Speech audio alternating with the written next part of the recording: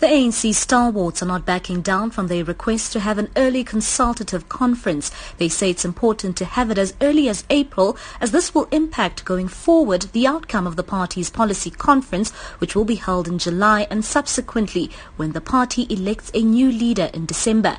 ANC stalwart Reverend Frank Chikane.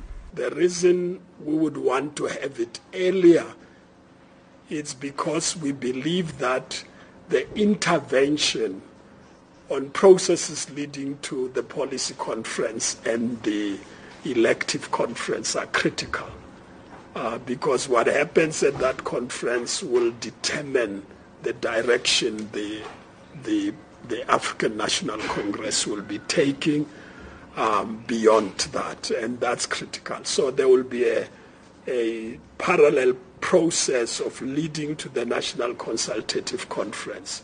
The stalwarts also spoke at length of the interventions that still need to be made within the party, also focusing on the policies surrounding the electing of a president of the party and the country. Chikane says some of the current policies may need to be changed.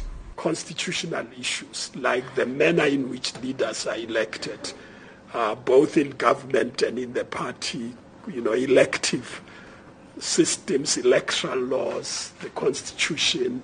There are issues that might need to change. And if you want to do that, you're going to have to run a two-track operation leading to the National Consultative Conference and feeding into the policy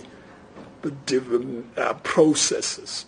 The stalwarts say their current interventions are not actions of factionalism, but are seeking solutions to continue to drive the party forward. Stalwart Sydney Mafumadi says they are simply trying to bring about change. We took up the cudgels on behalf of an ANC we know, an ANC which brought us up on the basis of certain principles and values from which we have witnessed over a period of time a deviation. Those are issues that are more important than auditioning for leadership. That's where we are putting more emphasis than talking about leadership. It is possible that some people might see a spectre of factionalism, even where it does not exist. The party will elect a new president as it prepares for its elective conference this year in December.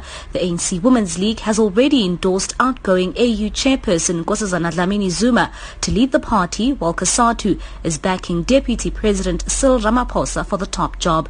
Mbali Sibanyoni, SABC News, Parktown.